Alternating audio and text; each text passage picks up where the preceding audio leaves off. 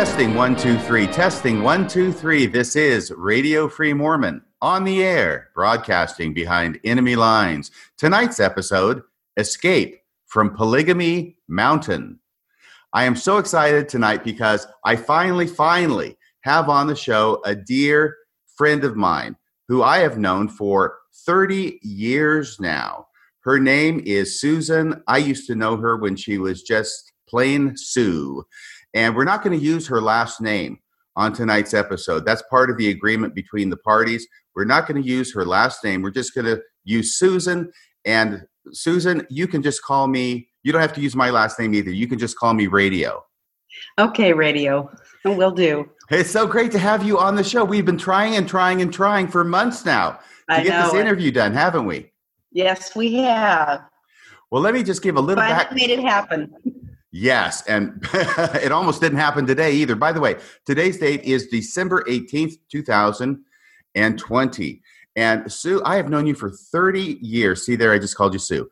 I've known you for 30 years, off and on, probably mostly off. Yes.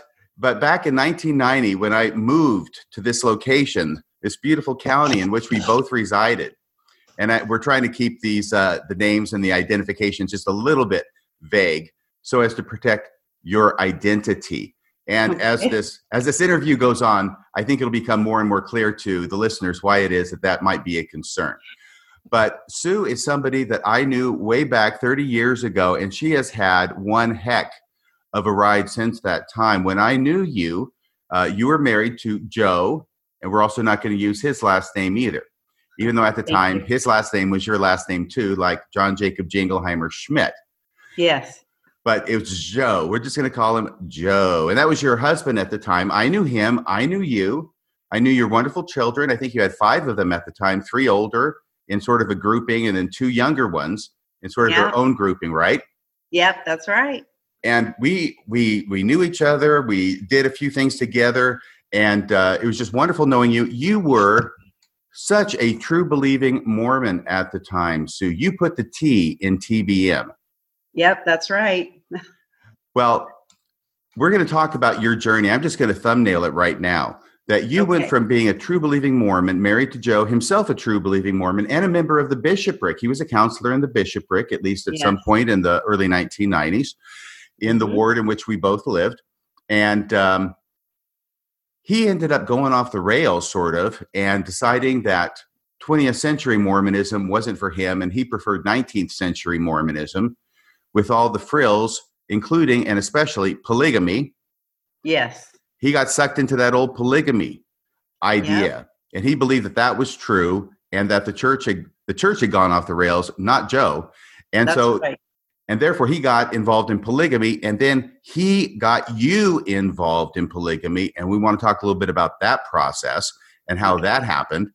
And then you ended up going to Idaho, the Panhandle, I believe. Yes. Where not only the skinheads, but also the polygamists play. And then you ended up going to Mexico, being taken to Mexico. I know you weren't kidnapped. You went voluntarily, but he sure did a number on you, a total mind job on you to get you to be converted to this idea as much as you ever were. And then finally you escaped from Mexico and made it back to the United States. You escaped from polygamy. You finally had enough of this lifestyle. And then I saw you again, and this is a number of years back when you finally come back to the United States. And I didn't know anything about what had been happening with you or Mexico or anything like that. I knew there were some troubles with Joe. But then you became, once again, a true believing Mormon. Of course. Because I always was. Yes, you left the 19th century and you came back to the 20th century. I didn't ever believe that. I just didn't want to get a divorce. Well, now we're in the 21st century, and you have decided that you've put Mormonism behind you as well. You decided that wasn't for you, and we want to get into the reasons for that. So that's the thumbnail. All right. By the way, so that everybody knows, back in 1994, Sue and I were both in the stake musical production of The Music Man. I forgot about that. That was fun. How could you forget about that? I almost forgot about it too. And then I was thinking this morning, what am I going to talk about with you other than your story, which is the most important thing? And I thought, geez, the Music Man, you played a wonderful Eulalie McKechnie Shin. Yeah. You were the wife of the mayor.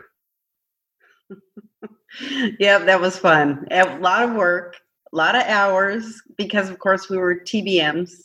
Oh, yeah. Absolutely. We didn't have enough stuff going on with church and our callings. No, we put in for this musical. And I remember a lot of things about your wonderful performance. I was Harold Hill, so we didn't have a whole lot of scenes together, but I remember watching from the wings, and you're talking about 2 Grecian urns and a fountain. Trickle, trickle, trickle, trickle. Do you remember that? Yes, I do. I felt so ridiculous doing that, but it was fun when everybody laughed. Well, it's a ridiculous part. So, you're supposed to feel ridiculous, I guess. But that was 26 years ago, if you can imagine that. I can't believe it. When we trod the boards together. So, but also things were going on in my personal life. My first marriage was falling apart, and that was 1994.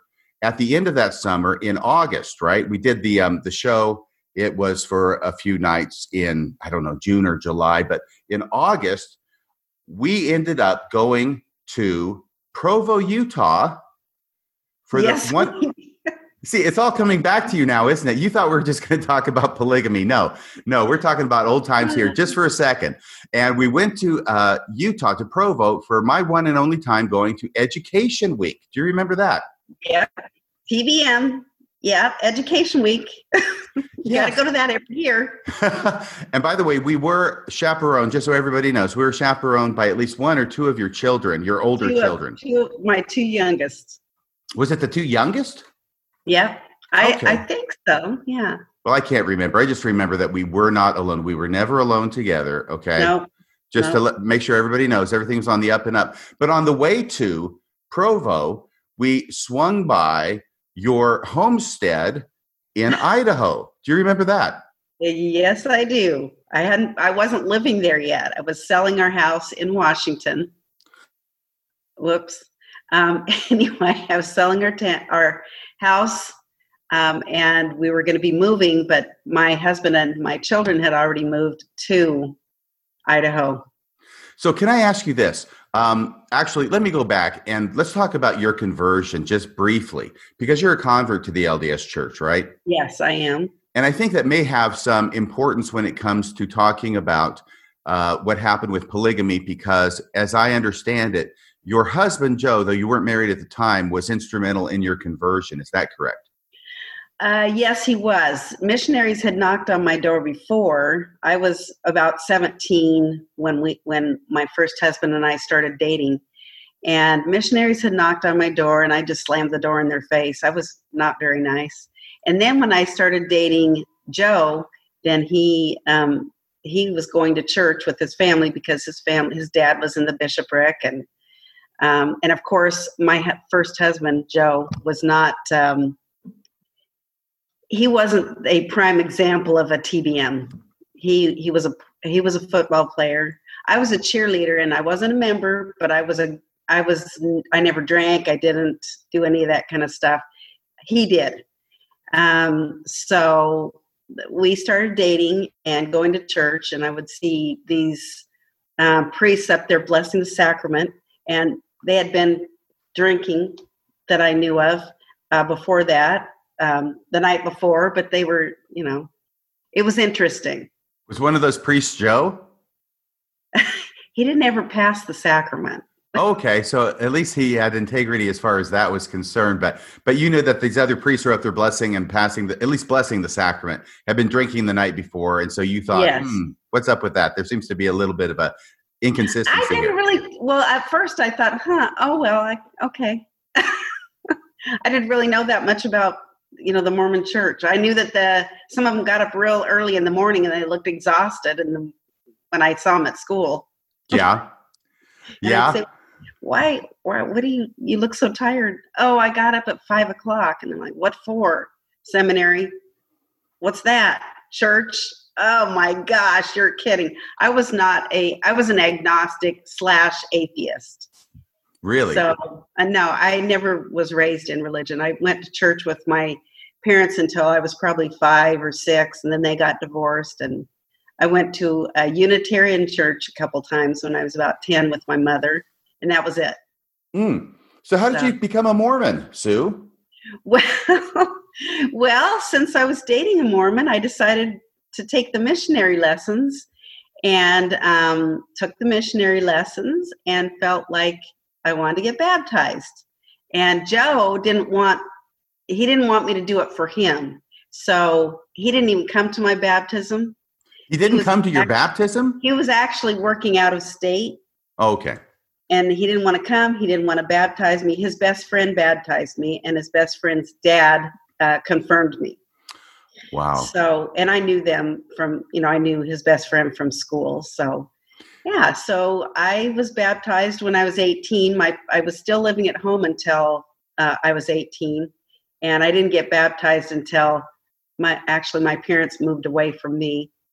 So they moved away. I lived alone, and then I got baptized. And then we decided to get married. That's another story that I don't think I'll go into. Okay.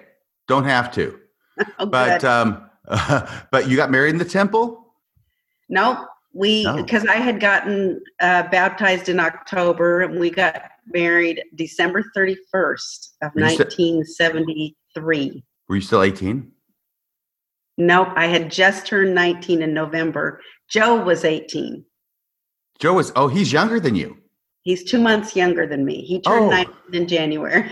Okay. Well, at least you were 19 when you got married, but he was 18. You got married, but later you were sealed in the temple. Yes. A year later, we were sealed in the temple. And then you started living the Mormon dream. Yeah. I mean, and the temple was interesting. How do you mean? Well, I mean, I was looking at all this stuff, and I got the packet for Christmas from my in-laws. And when you say packet, hang on. When you say packet, what do you mean? I think I know, but go ahead and tell us. The robes and the sash, that big long sash, and the apron and the little hat thing, the little veil. Yeah, all that. But of course, I wasn't allowed to look at it until I went to the temple. So, and I thought it was pretty strange, but everybody was doing it like it was normal. So, yeah, I'm like, okay, this is a lot, but okay. Yeah, I know. You look around and you think, this is kind of odd, but here's all these people that I know and respect, and they're doing it too, and they don't seem to think it's a big deal. So I guess it must not be a big deal. That's right. It's interesting you got that packet, because I actually never had my own set of temple robes. I was always a guy who would go there and rent. Yeah. I kept them in business at the temple laundry and at that counter where you could rent your temple clothes. But I never had my own temple clothes. But it's interesting because I guess I had never thought of the fact that you had never been to the temple. You're given a packet of temple clothes as a present before you go to the temple for the first time, with the injunction that you cannot look at them until you go to the temple. Is that right? That's right. And I didn't look at them. I was a good girl. Well, good. There wouldn't have been that much to see anyway, I expect. I mean, geez, it's a robe and a sash and an apron, right? Yeah. And a hat and a veil. Yeah. I don't know what I would have thought. I don't know if that would have scared me away. Probably not. What's interesting to note is that a week before we went to the temple, of course, we were living in California. We drove to Salt Lake City, got to go to that Salt Lake City temple. And the night before we were going to leave to drive there, Joe got drunk. What? Yeah, don't ask me what that was all about. But when he came in, we were living with his parents at the time. We'd been there for about a month. And I looked at his mother. I mean, he just walked right past us and went to the bedroom. And I looked at his mother like, oh, my gosh, he's been drinking. And she goes, oh, no, he hasn't. And I'm like, okay. So Joe got plastered the night before you got married in the Salt Lake Temple? Not the night before, because we stopped at my parents' house. My parents were living in Sun Valley, Idaho, and we went skiing there for a couple of days. And then we went on to Salt Lake. So no more episodes after that. Okay, good, good. He just had to get it out of his system. I guess. Okay, so you get to, by the way, you're in the Salt Lake Temple and you're going through for your endowment for the first time in the Salt Lake Temple. Is that correct? Yes. Was it a live session? Yes. And what did you think of that? Oh my gosh. I thought that was pretty funny. Funny in what way? Because I've never been to a live session either. Because all these old people, probably my age now, but they seemed so old, and they were just acting so funny. Some of them were pretty dull, and the others were really trying to liven it up. And I kind of got into it. Oh, good, good. And I thought, well, let's make the most of this. You know, thinking about it now, I think that the temple endowment session, all it really needs is maybe a few musical numbers. Yeah, I agree. That would be great. We should make the endowment into a musical comedy. I mean, they're doing that all the time on Broadway. They're taking Les Miserables, make it a, musical, or Phantom of the Opera. Yeah. Yeah. Okay. Well, we'll put that on the list of things to do. All right. Okay. Maybe we could work a tap number in there. Yeah. Chorus line. Anyway, but going on. But you're living the dream. You have these children, right? And everything's great. And I'm assuming, you correct me if I'm wrong, you're all in. Joe's all in. Kids are kids, but you're raising them in the church, taking them to church every Sunday. You've got callings. You're fulfilling them. And then you have this wonderful experience in your life in 1990 when you meet me. Right? We have to digress a little bit. Okay. Because Joe was pretty emotionally abusive. I always felt like I was on the verge of getting divorced. And so, I had to do more and more and more and to make sure he was happy and wasn't going to leave me and that kind of thing. So, I mean, he did threaten it a couple times. Well, I had no idea. But then again, why would I? We're just we're sort of friends, but, not really good friends. I mean, we don't, do stuff together except for those things that I've talked about. And a couple times when our families got together and did things. But yeah, of course, we got to put on the face, the happy face. Yes, we do. That happy face is important. Yeah. So I'm sorry to hear that. I had no idea about that. But then you met me and things brightened up for your life. Oh, yes. So here's the deal. Joe is a member of the bishopric. And at some point in the 1990s, he starts getting interested in polygamy. How did that happen? Well, first, when we were living in the same ward as you, he started kind of thinking that the government was not good. He wanted to go under the radar. He wanted really to live off the grid, grow our own food, do that kind of thing. So that's kind of where it started.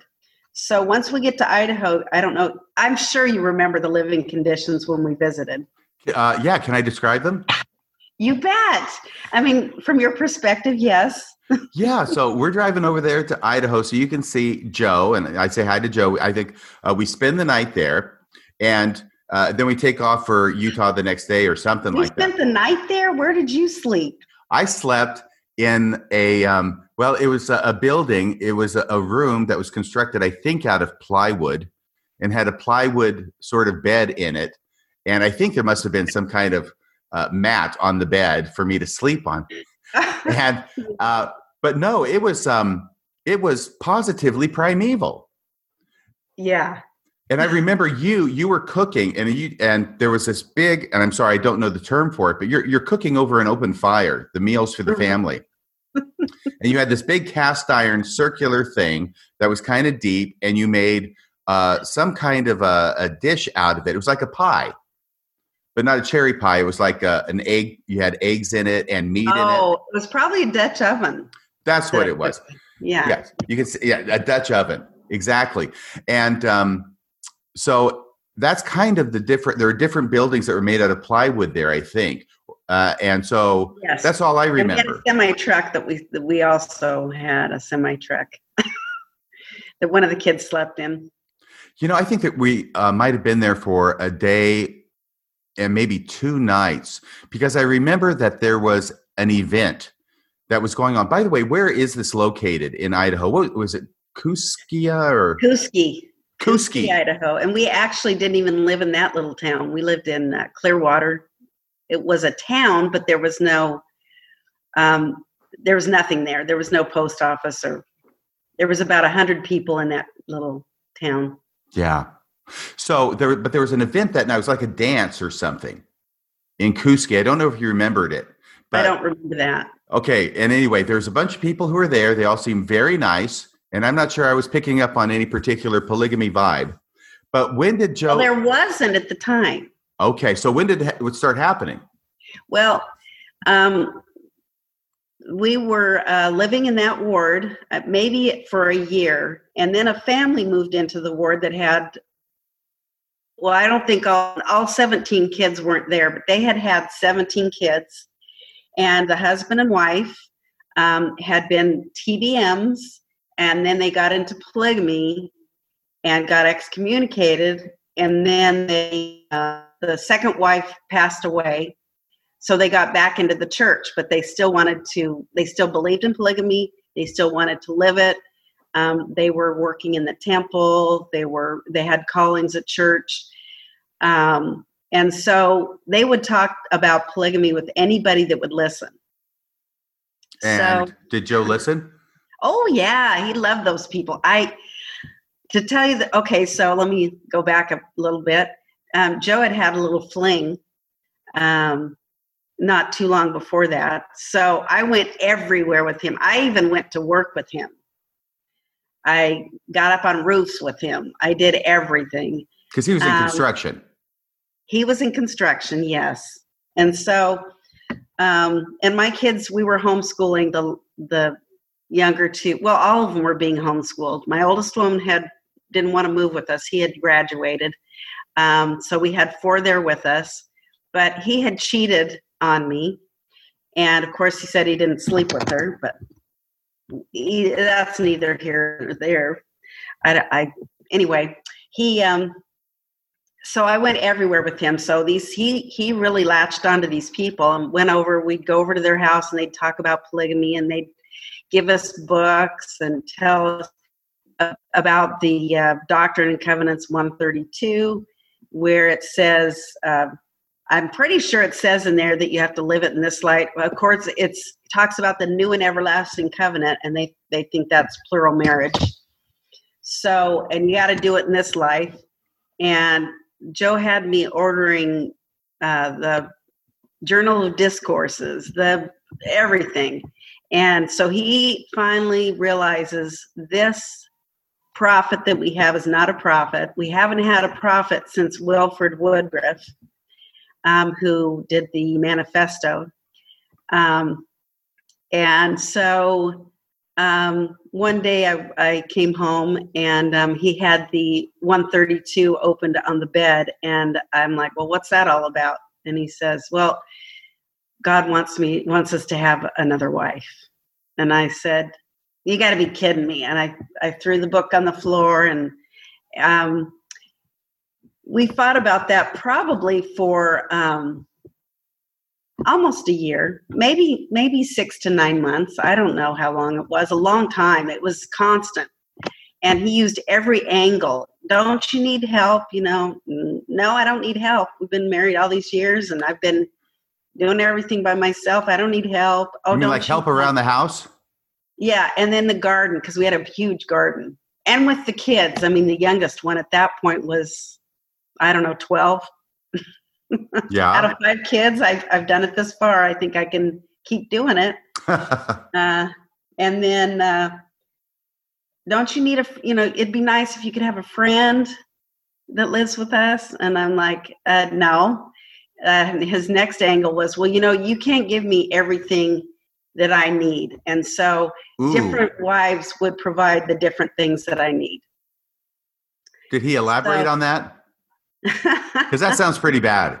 Yeah, I'm like, what in the world? I didn't really think too much about it, except that I thought, what do you mean needs? I can't meet all your needs. And I don't know what that meant. But later on, I finally figured out, okay, I know what he's talking about. But what was he talking about when you figured it out? When I figured it out, we had moved. You want me to move that far forward? Okay. No, I don't want you to move that far forward. I just want to find out what it was he meant. Well, I was meeting the employee need. The employee need? Yeah. I did all the errands. I went and got all his materials that he needed. We had heavy equipment. If a part broke, I had to get in my little car and drive an hour and a half away to get a new part made. If, hydraulic hoses and all that. I almost had to drive 4 hours away to get something. And I would drive trailers that had culvert in the back. Some of it fell off one time.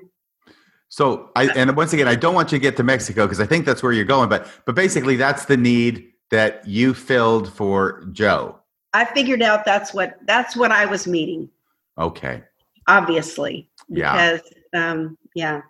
Well, this is going on for a year, and you're going back and forth. The sense I'm getting is that he keeps bringing it up, trying all these different angles, and you're doing your best really not to engage with him and to sort of ignore it and hope right. It will go away.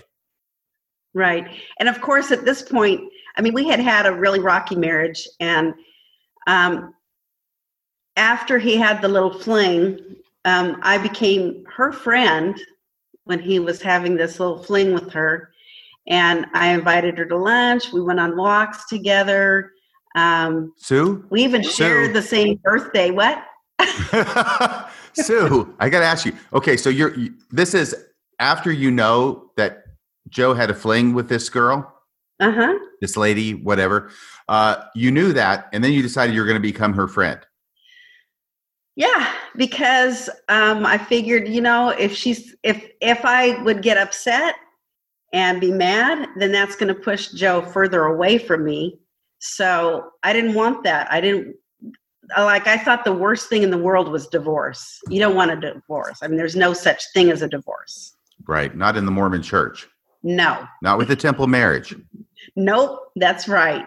I even told her that I sat down with her when I first found out, and I said, you just have no idea what you're doing because, we've been sealed in the temple. And she goes, oh, I know all about that. Joe told me all about that, blah, blah, blah. So Joe told her all about that, huh? Yeah, and she was about 16 years younger than we were. Oh, well, if it's not too personal, how old were you at the time? Well, she was 24, so you were 40. Yeah. Oh, and this is all in Idaho. Yes. Okay. Yep. And I used to drive by her house every day. Ugh. Yeah, I'm sure it was very difficult for you. Yeah. Yeah. So you're either with her or with Joe, but making sure right. that they're not together without you around. Right. Okay. We after a little bit, we quit getting together, but you want to hear the funny thing is that Joe decided, okay, I'm going to end this thing with her and I'm going to stay with you. But I think we should take her a Book of Mormon, her and her husband, a Book of Mormon. Is that the funny part? Well, I thought it was funny. I'm sorry. Why do you find that funny? Well, they were having a fling, and then he didn't even think he was in trouble at church. I guess because he didn't sleep with her. He did make out with her, he said, with her shirt off. Oh my gosh. You might want to bleep that out. But anyway. No, we're keeping it all in, Sue. Oh, great. We're keeping it all in. So I kept telling him, I'm really worried about your salvation. I think you should really go talk to the bishop because you need to resolve this. Well, he went and talked to the bishop supposedly, and then nothing happened. Nothing. Okay. So this goes on for a year. I think I can imagine how you're feeling during this time. I think you've described some of that, but what happens after the year's over? Is that the time when he says, okay, well, I'm going to cut it off with this 24-year-old girl. I'm going to stay with you, but We should. And then, well, that's not when we were talking about polygamy. It came a few years later. Okay. So around what year did the polygamy come in? He started probably 1999. I'm not real sure. 1999 or 2000. Okay.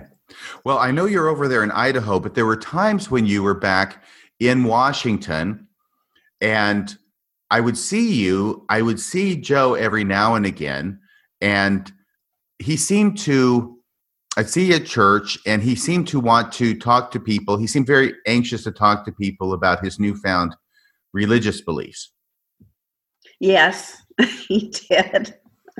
And this is, of course, what the church is very concerned about. The LDS Church is very concerned about is people who go back to the roots of the LDS Church. They practice polygamy, which the LDS Church has eschewed now since around 1904, 1906, depending upon how you calculate it, for 100 years, okay? Right. And anybody who practices polygamy in the LDS Church now is excommunicated. And one of their concerns is they've got all these people who are flying under the radar, who are polygamists, who present as active, faithful, regular Mormons, non-polygamous Mormons. They go to church, they go to the temple, and meanwhile, they are talking to different members and trying to cull the herd and get the membership to become polygamous under the theory of the field is white, all ready to harvest. That's a good way to put it. But yeah, that's how it felt for us. For me, that's how it felt. Well, because these children of this family that moved in, that the polygamist family that wanted to, they were preaching it. Their kids all believed it. So, of course, because they lived in it. Well, let me ask you this, because I know you've got, at the time, late 1990s, your two youngest are females. Yes. They're daughters. And one of the concerns that I've heard about is that in these polygamous groups, they are not huge. They are rather limited. They have lots of kids. Around half of them are females. And so there ends up being this system where the adult men start marrying the daughters of other members of this small group. Did anything like that happen? Well, I'll tell you, before we were into the polygamy thing yet, I mean, I had finally said, okay, fine. But we hadn't found anybody yet. Actually, Joe felt like it was supposed to be somebody. So I said, okay. When I told him that I was going to live the polygamy, he said, well, good, because I was going to do it with or without you, which I don't know what that meant. Either he'd do it behind my back or he'd leave me to do it. You have to read all the way through section 132 to understand that, Sue. That's in the back where the good stuff is. I kind of blocked some of that stuff out because, I blocked some of that stuff out. Remember, it's the law of Sarah, where you have to get the permission of the first wife to marry a second wife, and then, right. But if the first wife doesn't agree, then you can go ahead and marry the second wife anyway. Yeah, that's right. So anyway, yeah, isn't that funny? But I've got to ask you this, because I want to pursue what we're talking about. But now you're to this point where you said, okay, I'll do it after a year. What brought you to that point? What had to happen in your mind and heart to get you to the point where you would agree to do something that I'm presuming you found extremely objectionable? Because I was so tired of fighting about it. I was like, done. Okay, fine. I'm going to stay in this marriage. And I can do anything to make anything work. So I wanted it to work out. I didn't want my kids to have divorced parents. I went through that, and it was hard because you feel guilty if your one parent's coming to visit you, and I mean, even into adulthood. Yeah. So I didn't want my kids to have to do that. And I wanted to have the husband, the father of my children, visiting my grandkids and visiting my, so I didn't want that separate thing. So I've got to tell you this, okay, because there were some rumors that I heard, and actually I think they were after the fact. It wasn't while it was really happening, that you and Joe were living out of a trailer. And this was, I think, up in Washington. But that he had handbooks or workbooks that you had to fill out and do like lessons in and write the lessons in the workbook. And the reports that I heard were that you were doing it because he was having you do it, but that actually you would be sobbing from time to time. Yeah. When he wasn't there, he was at work. Yeah, I would be doing that. And actually, we were staying with some friends that you know. Mm-hmm. The husband passed away recently. We were staying at their house at that point, and his wife would hear me crying. But I'm sorry. Go ahead. We'd sit there and talk to them about this whole thing, and I'd be like, yeah. But then in the bedroom, I'd be crying. So you're putting on the face, the happy Mormon face, and now it's the happy Mormon polygamist face. Yes. And at that point, it was, you need to look, if I had a certain sad look on my face or something about it, that I got talked to about that by Joe. That wasn't allowed. Wasn't allowed. No. Mm-mm. So did you ever have a religious conversion to this? And by that, I mean, did you ever think that this is really what God wanted? Well, yeah. At one point I thought, why am I not getting, this was after we'd already taken a second wife. I thought, why am I not getting this? I kept saying to Joe and the second wife, something is wrong with this picture. This doesn't feel right. And Joe would say, well, you just need to fast and pray because you're listening to the wrong spirit. It's Satan that you're listening to, not God. So, Satan wants Joe to have only one wife. That's right. Yeah. It seems so clear now, doesn't it? Yeah. But it was very confusing then, I imagine. It was horrible. I cried every single day. In fact, are we too far? Should we wait until we get to that first wife? Well, it's the first wife. After this? No. This is what happened was, probably some people are going to know who Tom Green. Do you know who Tom Green is? I don't think so. He's a polygamist. He was on Oprah Winfrey with his 5 wives years and years and years ago. Probably 10 years before, I don't know how many years before we even moved to Idaho. But his priesthood was, that's air quotes, the priesthood that he had was different than the priesthood in the Mormon church. So, and I don't remember all that stuff. I kind of let that, I didn't listen to it. So, my husband, Joe, invited Tom Green and 2 of his wives to our house to talk about his priesthood. And he invited members of our ward in Idaho to come and listen. And some of them were, they didn't want to pay taxes. They were off the grid. They were anti-government, that kind of thing. And leaning toward, they would get into groups at church in the parking lot and talk about polygamy, these men, during Sunday school. That was their Sunday school class. And so he invited these people over. Well, of course, word got back to the branch president and the stake president. And so they wanted us to come in to talk to them. And Joe didn't want to. He said, no, you come to our home if you want to talk to us. So they came to our home and talked to him mostly. And I just sat there, right by his side. And they turned to me and said, so are you, do you support your husband? And I said, of course I do. You're supposed to support your husband. Yeah. So supported my husband. And then they left. Well, of course, we got a letter for a church court that we didn't attend. But in the meantime, the stake president called and said, we really would like to just talk to you before this church court because, I don't know if we should really go through with this. And Joe just said, well, if you feel like you should, you need to listen to the Spirit and you probably should. And so that was that. So we got excommunicated for this meeting. We weren't even living polygamy yet. So Joe said, if you feel like you should, you probably should. Basically, Joe's of the opinion at this point that the modern LDS Church is in a state of apostasy since Wilford Yes, Woodruff. So that's he's right. fine. He's fine. He doesn't really want to be a member of the church anyway. That's right. Okay. Well, because he already is. He's already a member of the church, the 1900 church. The true church.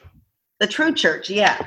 Yes. Before it went astray. The Church of Jesus Christ of Latter-day Polygamists. Yeah. Okay, so what happens then?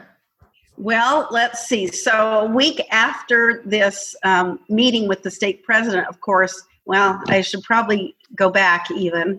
Okay. Before that happened, right after I said, okay, I'll go ahead and live polygamy, and we called it plural marriage, not polygamy. And so he had somebody in mind. And of course, he wanted me to go talk to her. Hang on a second, because tell me about this. He's got somebody in mind. This is in Idaho, right? Yes. And this was gosh, there's so much. Well, I'm fascinated by this idea that he's got somebody in mind. And how old is this somebody? Well, she was older. She was probably 27. And we were 47 or something like that. 40. She was 40, older. It's funny you 46. Say you mean she was older than 24? The affair girl? Okay. She was 27. She's 27. She's 20 years younger than Joe. And she was pretty ugly. She had a skin problem. And so I'm like, well, it can't be the sex because, she's pretty homely. Right. And so of course, I went to talk to her, and she said no, she didn't feel like she was supposed to be in our family. And I went, okay, Sue, hang on a second. I love the story. It's incredible. But you are Joe's wife. You don't want to be doing polygamy. You hate it. And he tells you he wants you to go and talk to her to what? Propose to her? Propose marriage to Joe? She wants to become a part of our family. Okay. So Joe gives you the words to say? Yeah. How does this happen when you, as Joe's wife, are going to this 27-year-old young lady? What does that look like? I didn't like it. I was crying. And even when I was talking to her, I was crying. It was horrible. What did you say? Did you say, hey, you want to be a member of our family?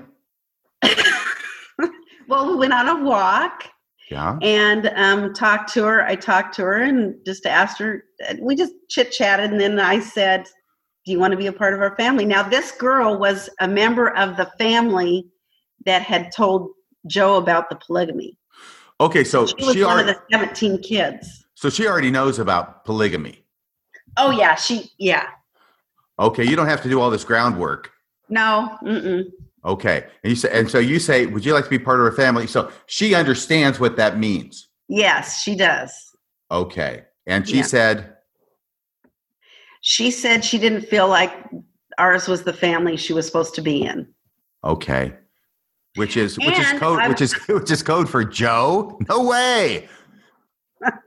And I got to tell you, the whole time that Joe was investigating polygamy and talking to this family, we were teaching the young single adults. In your church? Yeah. And he was eyeing the girls, trying to figure out who would go for it. And because I said I would do it before the meeting, before he had Tom Green up. But anyway, yeah. And he would I'm out and say, I think she might go for it, or, she's really spiritual. I think she's in tune with that kind of thing. So he's in a position teaching the young single adults, which is basically 18 to 26, right? Yes. And he's using that position to scope out prospective wives. Yes. And at that point, we were team teaching together together every Sunday. And I would complain about what he was teaching them because he wasn't going with the manual. And so then he he said, then why don't you just teach one Sunday and I'll teach the next Sunday? And then he says, you shouldn't be teaching out of that manual anyway. Well, if he's not teaching out of the manual, and, I can't find too much fault with him for that on principle. Well, what is he teaching? I mean, is he hinting at polygamy or things when he's teaching? He is kind of laying groundwork for the church going astray type of stuff. Mm-hmm. He even invited he says, if you guys want to come over and talk about it later, to the girls, go ahead and come over. And so a couple of them did, and because they were really interested in some subject that he was talking about. But of course I said, okay, you teach whatever you want. I'll be there. You teach it. I'm not going to teach it. Right. And you're going to be there. Mm-hmm. Yeah. Well, of course. Eyes on. I got to be there. I got to know what's going on. Otherwise, if he would go underground and do whatever he wanted, and then I wouldn't know what he's doing. So it didn't pan out with either of these young single adult sisters? No. However, he did ask a couple. Well, tell us about that. Well, we had, in fact, I think it was when Tom Green came to our house. Afterwards, people were hanging out. I made a whole bunch of food for everybody, and we're having a big old, dinner, and just kind of casual out in the yard and inside. Everybody was mingling. And so he wanted to talk to this girl, and I said, okay, well, I'll come. So he talked to her, and she said no. And but you're there. So Joe is talking to this young single adult who's a Mormon. Yeah. She ended up going on a mission. Not a polygamist.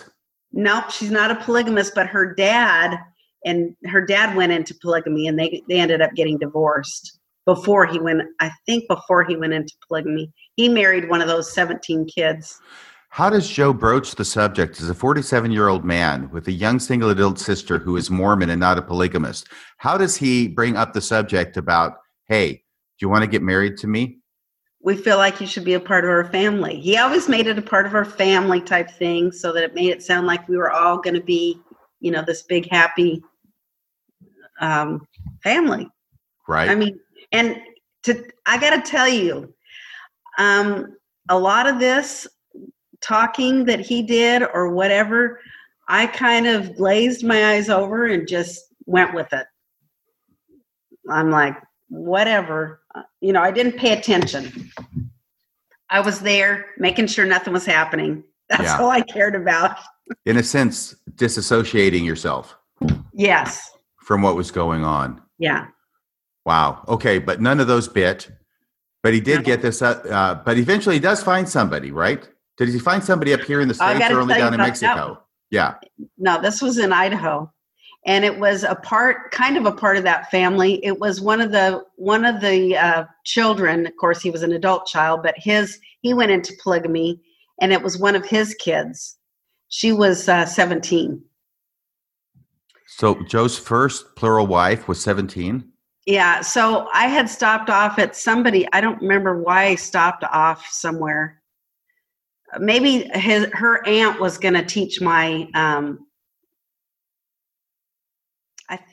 I don't know what she was going to teach. I dropped something off there, either a lesson manual or something. And this girl was there, this 17-year-old was there helping to tear up some carpet. And so I saw her, and I'm like, oh, that's interesting. And so then I went home and told Joe about her, and he goes, oh, that might be our next wife. You need to invite her to dinner. And I said, she's 17. No. And so he's like, no, Mary was, the Virgin Mary. That Mary. She was 14, and Joseph Smith, blah, blah, blah. Helen Mar Kimball. Yeah. Yeah. So of course, what did I do? I invited her, and her aunt came with her as a chaperone.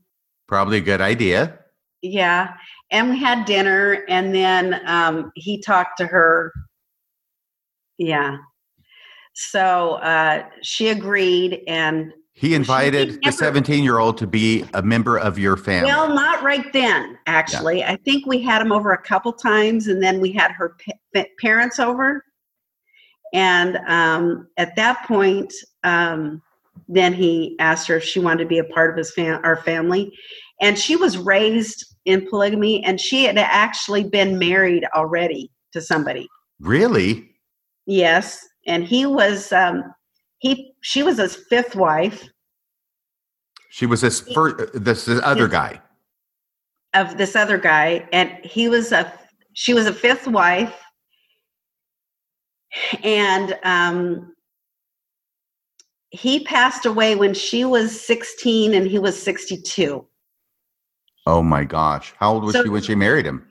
I don't know. Younger than 16, I guess. That, except that she was very young when she was starting to be groomed and actually sexually molested. I mean, well, yeah, raped. But of course he didn't do that. I don't know if she ever did that with him. Okay. I know that he played with her a lot, but I mean, he was old, so right. I don't know how the functioning works of every male at that age, but no problems here in case you're wondering. That's awesome. Okay. I just want to make sure everybody knows that. Sorry. Oh, my Lord. So his first plural wife, 17 years old. She's already been married before, but no children. Right. No children. So he passed away, and I don't know, the year before, because she was 17 then. Right. So, So what is the marriage like? I don't know anything about that. Why I know not? that her first. No, with Joe. Oh, what's their relationship like? The ceremony, the marriage, the wedding. Oh gosh. Ugh. Well, you were there. I was there. Our two youngest daughters were there. Oh, they were the only ones at home. Joe made him come. And we had this little altar that he had made on our property. And okay, hang on a second. Joe made an altar on the property in Idaho. Yes. Is it outdoors? Yes. It was in some trees. What does it look like? Oh, there was a big rock there, and that's about it, and just trees around it. And yeah. What did he do at the altar? I mean, did he have this altar for other purposes, or did he build it specifically for this wedding? He would go pray there, and he'd go, do stuff like that. Okay, pray at the altar? Yeah. Okay, and by the way, just in case anybody's listening who is not a Mormon who's been to the temple, there is, in the endowment, there is an altar that is an important element and an important piece of furniture in the endowment. I think it's probably the only piece of furniture in the endowment other than the seats that everybody sits in, right? Right. Oh, and the mirrors that look off into eternity. Oh, right, but that's in the ceiling room. Oh, true. Yes, see? Sorry. Already you're forgetting. So, but no, and this altar is a place where prayer is offered. Mm-hmm. Okay. Actually, nobody's actually sacrificed on the altar in the endowment. I hate to disappoint people, but that is a place where prayer is offered. And that's what Joe would do with his own personal altar. Yes. Okay. So now tell us about the wedding again. You go to the altar. Yes, we had people there visiting, at the wedding.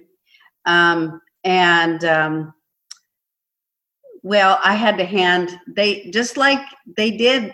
I mean, I don't know where he got this information, but I mean, the first wife hands off the second wife or third wife or whatever it is to the next, to the husband, and gives her permission for it. Can you describe that happening in first person, because you are the first wife? Is that okay? No, I don't remember. All I remember is them saying, "Do you give permission or something?" And then yes, and then I handed her off, or maybe Joe off to her. I don't know. It was awful. Who's officiating? Who's doing this wedding? Who did the wedding? It was somebody with the priesthood. I don't know who did it, actually. I don't remember that. Okay, but there's somebody there who's officiating, who's performing the wedding. Yeah. He has the priesthood that's necessary within this polygamous group to be able to do this. Yep. And there's other people present. Yep. And oh my gosh, yes. Her family was all there, and my sister happened to call that day. And one of the wife that the 17-year-old, her best friend was married to her dad. So she answered the phone, and my sister said, "Oh, is Sue there?" And she says, "No, she's not here right now. Are you coming to the wedding?" And she's like, "What wedding?" And the girl says, "Well, Joe and Sylvia." Oh, no. Yeah. So then when I talked to my sister later, she's like, "What's Joe and Sylvia?" I said, "Oh, he's performing the wedding," because nobody lived close to us. My family didn't live close to us. And I have a very small family. My mom didn't have any brothers and sisters, and my dad didn't either. So I had 2 sisters is all. And my brother had passed away years earlier. So anyway, yeah, she didn't believe me when I told her that, because my parents called me then and said, "We know what's going on, blah, blah," And then after that, they pretty much didn't talk to me anymore or my children. Mm. So that ended that relationship for a while. Yeah. Okay. Yeah. Well, did they basically replicate kind of what happens in the temple with kneeling on each side of the altar? Probably. I really don't remember. It wasn't a sealing. It was just a marriage ceremony. The sealing came later. Well, can you tell us about that? That was when we lived in Mexico. No, okay. No, it wasn't actually. No, it was when we were still living in Idaho, and we went to Sylvia, was the second wife. We went to her parents' house, and they decided they wanted to be sealed too. And we also made garments, by the way. Tell us about that. Oh my gosh. They were button-up garments, and no, they weren't. They had ties. They didn't have buttons or zippers. They had ties, and they had a collar. They're kind of like the garments when you first went. Let's see, what year did you go to the temple? 1979. Okay, then you know all about all that stuff. They're one piece is what you're saying. What? They're one piece is what you're saying? One piece and long to the wrist, and it's to the neck, up to the neck with a collar. Do you remember that? No, that was actually before 1979. 1979, they were to the knee and just T-shirt on and they were just getting in the process of going from one piece to two piece at that time period. But no, I never actually had to wear the long johns. Oh, the long john. These were, I made those garments. Yeah. So, and we couldn't find any material at first, so we had to use just like cotton sheet type material. And you sewed them? They were very hot, very uncomfortable. I can only imagine. I've read a little bit about the way that they made the marks in the garments. Can you describe how you did that? Well, I mean, what do you mean? The marks of the Holy Priesthood. I just sewed them in, but they were much bigger and more prominent than the ones I'd ever seen. Right. More of a garment from the, early church. Yeah. What I read was, in the current garments, they basically just have a little bit of stitching and much smaller. But I remember reading that in the early garments, the original, they would actually cut those marks. Yes, we did. I zigzagged on each side, and then like a buttonhole type thing with the different symbols. And then you would take the seam ripper and rip a little bit up in there. Yeah. That's what we did. Because originally, now we just have the little, the sewing marks, or I'm sure you can give me the better term for it, that shows that it's been sort of like so. But back then it was actually sewed because there was a cut into the garment that was done. You're right. Yep. And that's what it was. That's what we did. Okay. So you made garments, but there was a separation, you said, between the marriage and the sealing. I had no idea about this. Well, they kind of got married, but then we didn't know how to do the sealing because we didn't have other temple clothes or anything, the ceremonial stuff. Yeah. So Joe had me go ahead and order that, even though we'd been excommunicated.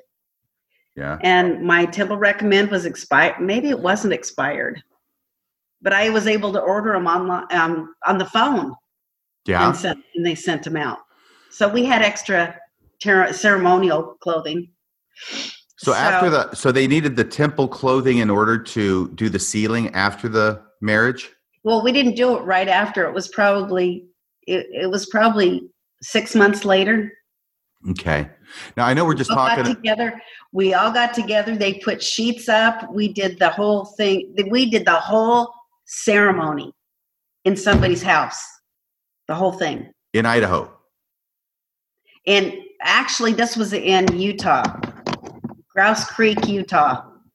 That's Grouse Creek. Grouse Creek. Grouse Creek. Mm-hmm. That's where Sylvia's parents lived.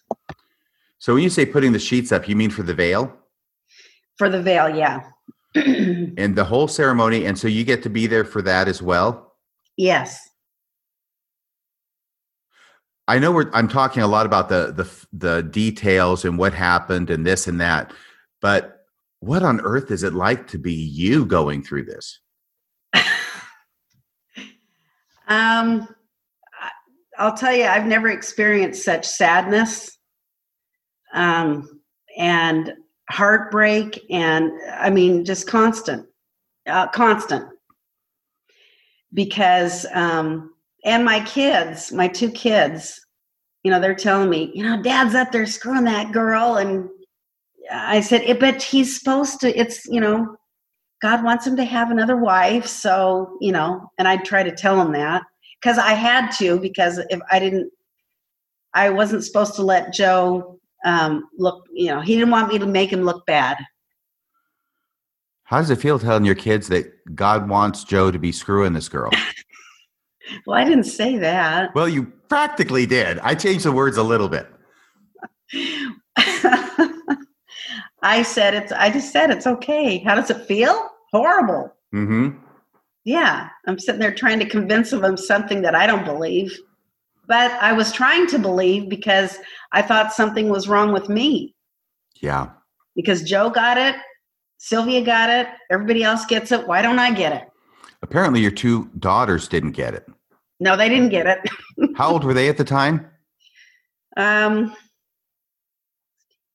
Well, my daughter Stephanie is the same age as Sylvia. I think she's 6 months younger. So she was probably 16 and a half or something like that, 17 maybe even. So, and Stephanie's one of your youngest daughters.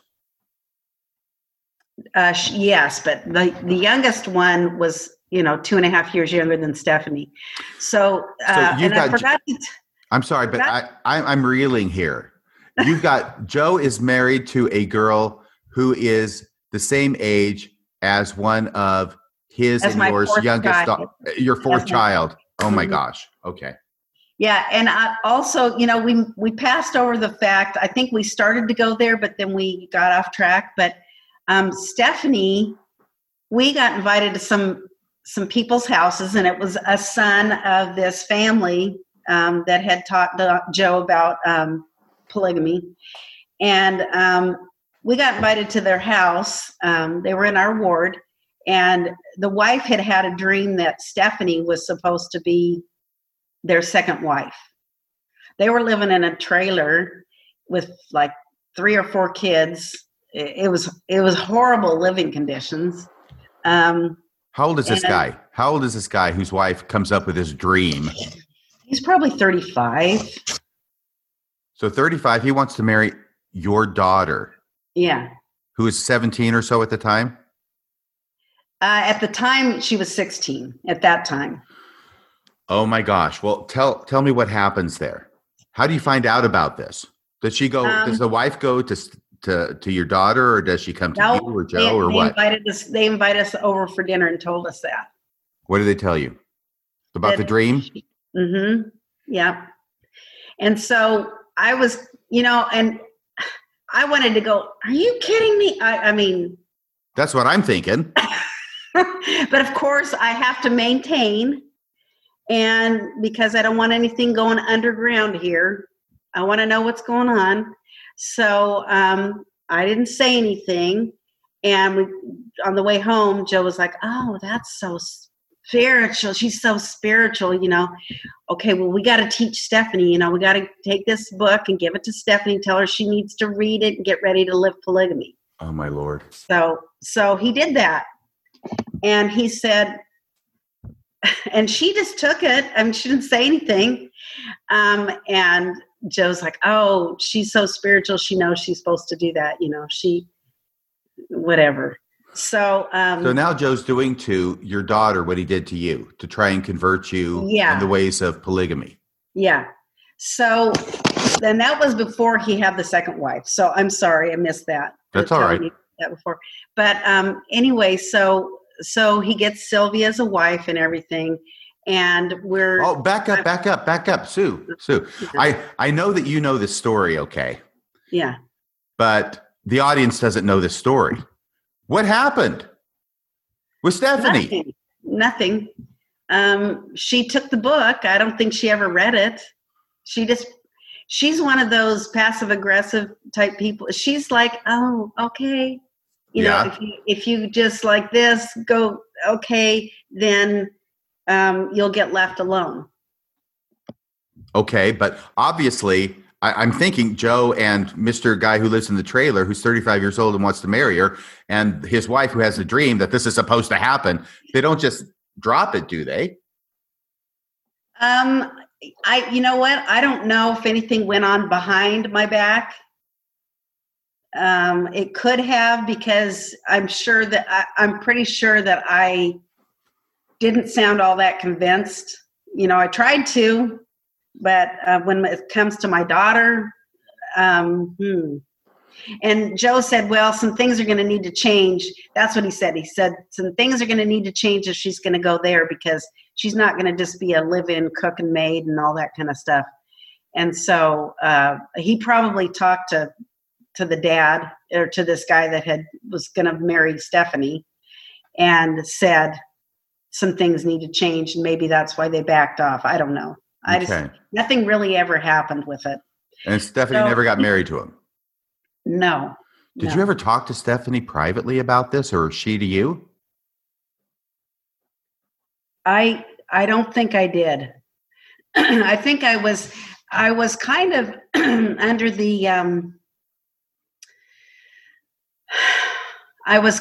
the feeling that my kids are going to leave home, go and have their own lives, and I still have to live my own life with my husband. So at this point, when I'm trying to save my marriage by doing all this stuff, I distanced myself from my kids, which was really sad. And I was trying to, I had to go to work with them every day. I was hardly ever around my kids. And I think they really, I know they suffered for that. And can I follow up and say, I was asking about if you had any conversations with her apart from Joe, but then it occurs to me that even though you have all of these feelings and objections going on in your head, you can't allow those to show. And therefore, from Stephanie's point of view, you are linked at the hip with Joe in wanting to pursue this. So maybe she wouldn't feel like she could share with you how she actually felt. I'm sure that's how it was, because, they're looking at me and I'm trying to convince them that it's right. And no, I couldn't have had a conversation with her. And even if I had tried, like you said, I'm joined at the hip with Joe. We're one, we're a unit. Sue, I hate to ask you this question, but I'm going to anyway. Okay. What would you have done if they had insisted on the marriage to Stephanie and it was getting all lined up and the date was set and the altar's ready? I don't think I could have. I don't know. That's a scary thought. I don't know. Yeah. I really don't. And it's kind of, what's horrible is what happened with Ashley. I shouldn't have maybe said her name, but That's your youngest. My youngest one, because she felt like she would be forced into that. So she ended up, she actually ended up living with, or she went to visit her brother.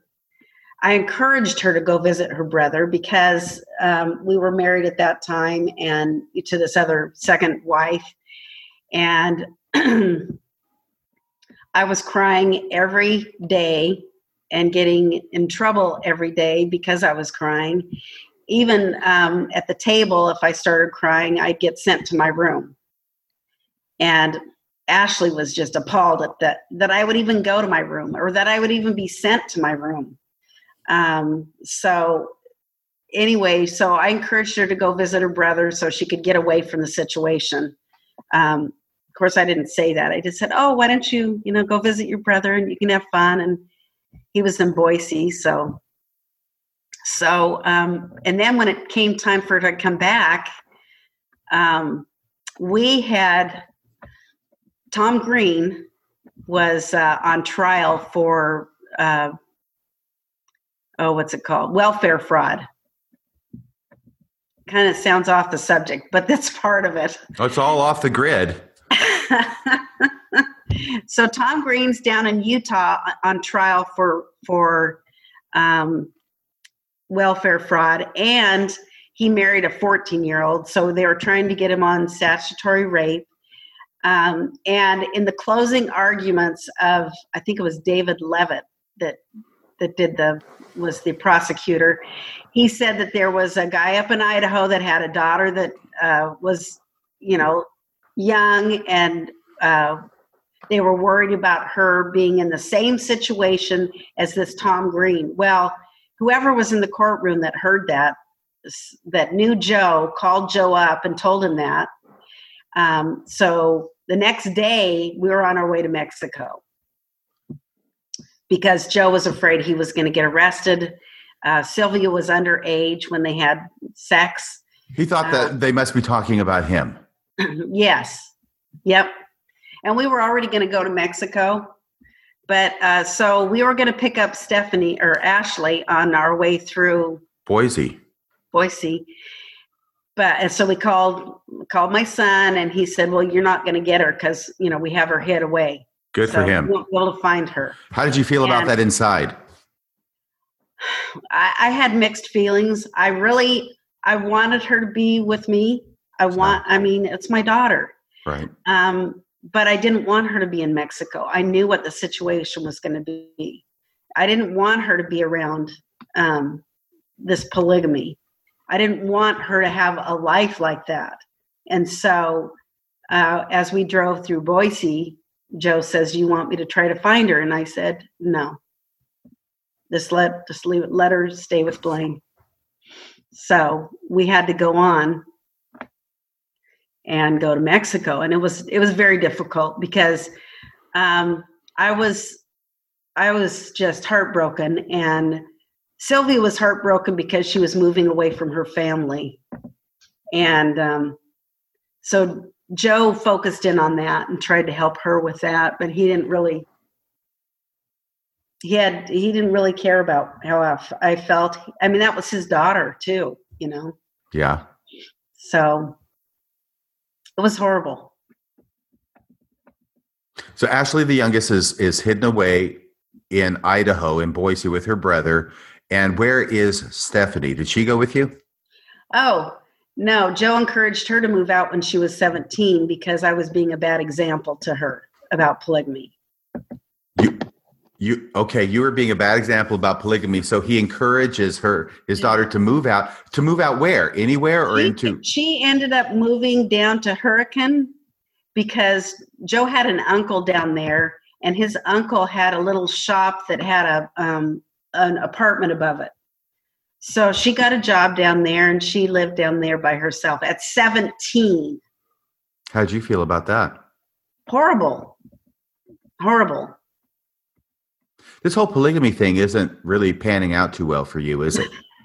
No. I mean, there's so many facets to it is what's amazing to me, right? Because it's not just what I would normally think about, which would be, this is a horrible situation, but it's impacting all these other relationships that you have. Yes.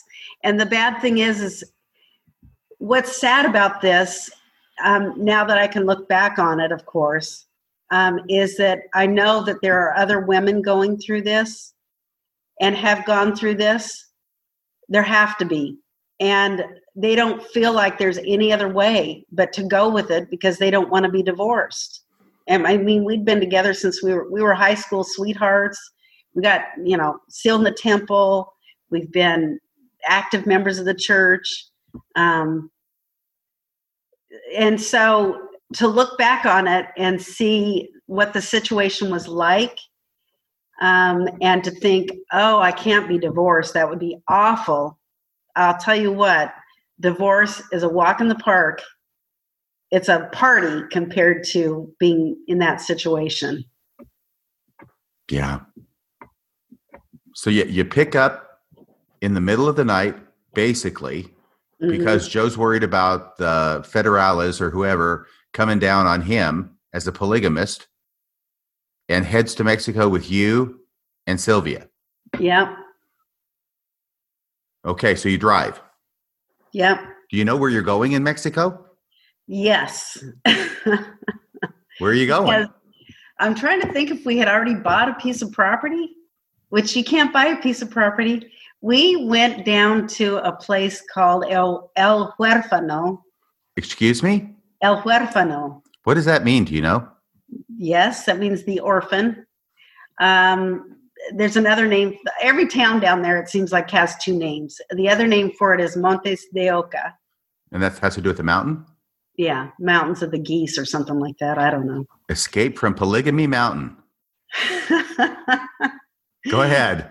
So, yeah, we drove down there. Of course, we had some friends in Deming, New Mexico that were in the same priesthood polygamous group. We stayed there, and then we went across the border. And we made a lot of trips down there. We even smuggled some guns down there. We took a travel trailer down there, and I had to drive a big double cab, long bed pickup that had a 26-foot travel trailer on it. I had to drive that myself. And of course, Joe was in another vehicle with Sylvia. And I don't do well with, I don't like driving that kind of stuff. I mean, that's crazy, especially on the roads down in Mexico. Okay, so you had me at smuggling guns. Oh, all this stuff seems like no big deal to me, but I mean, yeah, we smuggled some guns down there. And you mean from the U.S. to Mexico? Yeah. Well, for what? I have too many questions. Tell us. Joe was a prepper, so he had lots of guns. We even had, I don't know, I don't need to tell you about that stuff, do I? About being a prepper? Yeah. No, it's the end of days, and we got to have everything we need to. Bury it in the ground, a big tank of food and everything, your supply, and then above ground is your decoy. So in case somebody gets that, then you still have your hidden stuff. Wait a second. There's a decoy. Oh, yeah, because the government's going to come take everything. And so this is the stuff that they can have, and they'll think they have everything, but you still have what? Your Derringer strapped to your ankle, that kind of thing? The guns that are buried in the ground along with the year's supply of food, but it was more than a year's supply of food. Well, I guess the polygamists are the only Mormons who are actually doing that. Are they? I don't know if anybody else is except for Elder Bednar, who bragged about it in last general conference. But so he's smuggling guns. When you say smuggle, okay, he's taking them over secretly across the border. Yeah, because they're illegal in Mexico. So buying them in the U.S., smuggling them across the border through customs. Yeah. So are the guns that are being smuggled in the car that Joe was driving with Sylvia, or are they in the rig with you? They're with me. Why did I think that was going to be the answer? They're with you, of course. So if you get stopped and the guns get found, it's like, I don't know that lady. They're not in my vehicle. They're hidden in part of the trailer. Like Joe made I don't know, some kind of a hidden panel. So they're not actually in the vehicle. They're just in the trailer that your vehicle is pulling. Yeah. Yeah. So you wouldn't have any idea. Well, and we had buckets of wheat and buckets of this and that. And that was what the Mexicans were focusing on. They're like, you can't have all this food down here. And I don't know how we finally convinced them that we were going to, that it was fine, but. Yeah. So they allowed you to take all that food. Yeah. Yeah. They don't want any food in Mexico. Is that it? I mean, what? People just don't have extra stuff. You go to the store every day or every couple days, All right. So you were able to smuggle those guns across the border. By the way, I hope the statute of limitations has run on that. Let's see. I left in 2003, so. I have no idea what the statute of limitations is on gun smuggling. But so you were successful in your gun smuggling endeavors. You got, how many guns was this? We probably had 3. 3. Okay. Only 3. Okay. So it's only like, I don't know, 10 to 20 years. And I don't know if those were in my name or not, but Joe had so many guns that I finally had to start buying them in my name because he didn't want to look suspicious. Well, of course not. Because if they find the guns, they don't want them traceable back to Joe. That wouldn't be a good idea, would it, Sue? No, they're in your name, in the trailer that you're pulling. I still have a gun down there that I left with some people, but because I didn't want to bring it back over the border when I had a suitcase. Well, that's probably a good idea, by the way. So let me ask you this. I know we've been talking about the guns, but tell us about now, you're going to be practicing polygamy in beautiful Mexico. Where in Mexico are you again? Oh, you mentioned these names, but I don't recognize these names. One of them was LeBaron. One of them was called Le Baron. And why was it called Le Baron? It was somebody's name. Well, like Ervil? Yeah, those guys. And that's a town that's near where you were? That was at the bottom of the grade, kind of. We had to go up a grade. We were up in the mountains. Yeah. The town that we were close to was called Zaragoza. What state is it in? Chihuahua. Is it so? Basically, is this an area where Mormon polygamists go to do their thing in Mexico? No, not at all. No, they didn't know anybody that was a polygamist there. Okay. Did you know the LeBarons? Some of them. Did you know they were polygamists? Oh, that town? Yes. The town, well, yeah, LeBaron. That was, there were polygamists all over in that town. Joe tried to get one of those to be his wife, too. And that didn't work? No, he tried some other girls in Idaho, too. That didn't work. Okay, let me ask you this. Did Joe ever end up marrying any other wives? Yes. In Mexico. How many? He just married one in Mexico. She was probably 24 and she had 3 kids already. They were like 5, 3, and 2 years old when Joe married them. And Sylvia and I babysat them while they went on their little honeymoon. Oh, my Lord. Yeah. And, so she only stayed about 4 months. He only knew her a couple weeks before they got married. Yeah. And she only stayed a couple weeks. And what was bad about being polygamist in Mexico is that these Mexicans see that your husband has more wives or more women. So they think that you can have more men. So I was constantly propositioned. Oh, I see. Well, at least they're kind of egalitarian down there south of the border. They see so the non-polygamist Mexican men see Joe having more women around him, so they figure, well, what's good for the goose is good for the gander, and therefore you could have more men. It makes sense. And so therefore they're propositioning you. Yeah. And I met some. I'm kind of a friendly person, so I had some friends. And one family had a little ranch in the village where we lived, Montes de Oca, El Huérfano, and were very good friends. They had 3 kids, and they helped us with different things. They helped us try to get citizenship there. They helped us do all kinds of things. And what was my point in telling you that? I don't remember. Well, we were talking about, actually, I'm not even sure. I'm sorry, because I was actually thinking about the next thing and not thinking enough about what we talked about. The guy that was working on their house knew of this girl that was single, that was pretty destitute. And so he suggested that Joe take her for a wife. She didn't speak any English, by the way, and Joe doesn't speak Spanish. I happen to speak Spanish. Did you learn it after you got there or before? No, I took Spanish all through high school. And then, of course, I'm supposed to remember it, right? Right. I'm guessing you got a lot of practice. Joe told me, do not use a dictionary. You don't need it. You took it in high school. Oh, my gosh. But he never learned. No, he learned a few things, but I had to translate for them. The Mexican wife and Joe had to translate for them. Okay, so let's pick up a couple of threads. So this destitute young woman that was recommended by the people who were working on the roof of the hacienda, that didn't go anywhere. No, that's the one he married. That's the one he married. That's how he got the lead. Yeah. And she was only there 4 months. But I'm sorry, I missed that. When Sylvia had a baby when we were in Mexico, we had a home delivery, and I delivered the baby in a little blow up pool, kiddie pool. In a kiddie pool filled with water. Yes, warm water. Yes.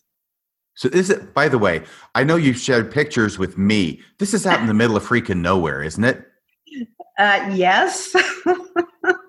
I think there was less than 10 families in that town, and most of them weren't there because the dads were off working in the United States. So when you say town, I mean, we're talking about a village. Okay. There's nothing there. There's no nothing, just some houses. Got it. Up in the mountains, and it would snow there. And you're one of the houses. So tell me about this delivery. How much training do you have in in delivering babies? None. None. One of Sylvia's moms, one of her dad's wives, came down and showed me some things, and she was actually there, but and coaching me. And then I thought I was going to have to put in a couple stitches for Sylvia, but her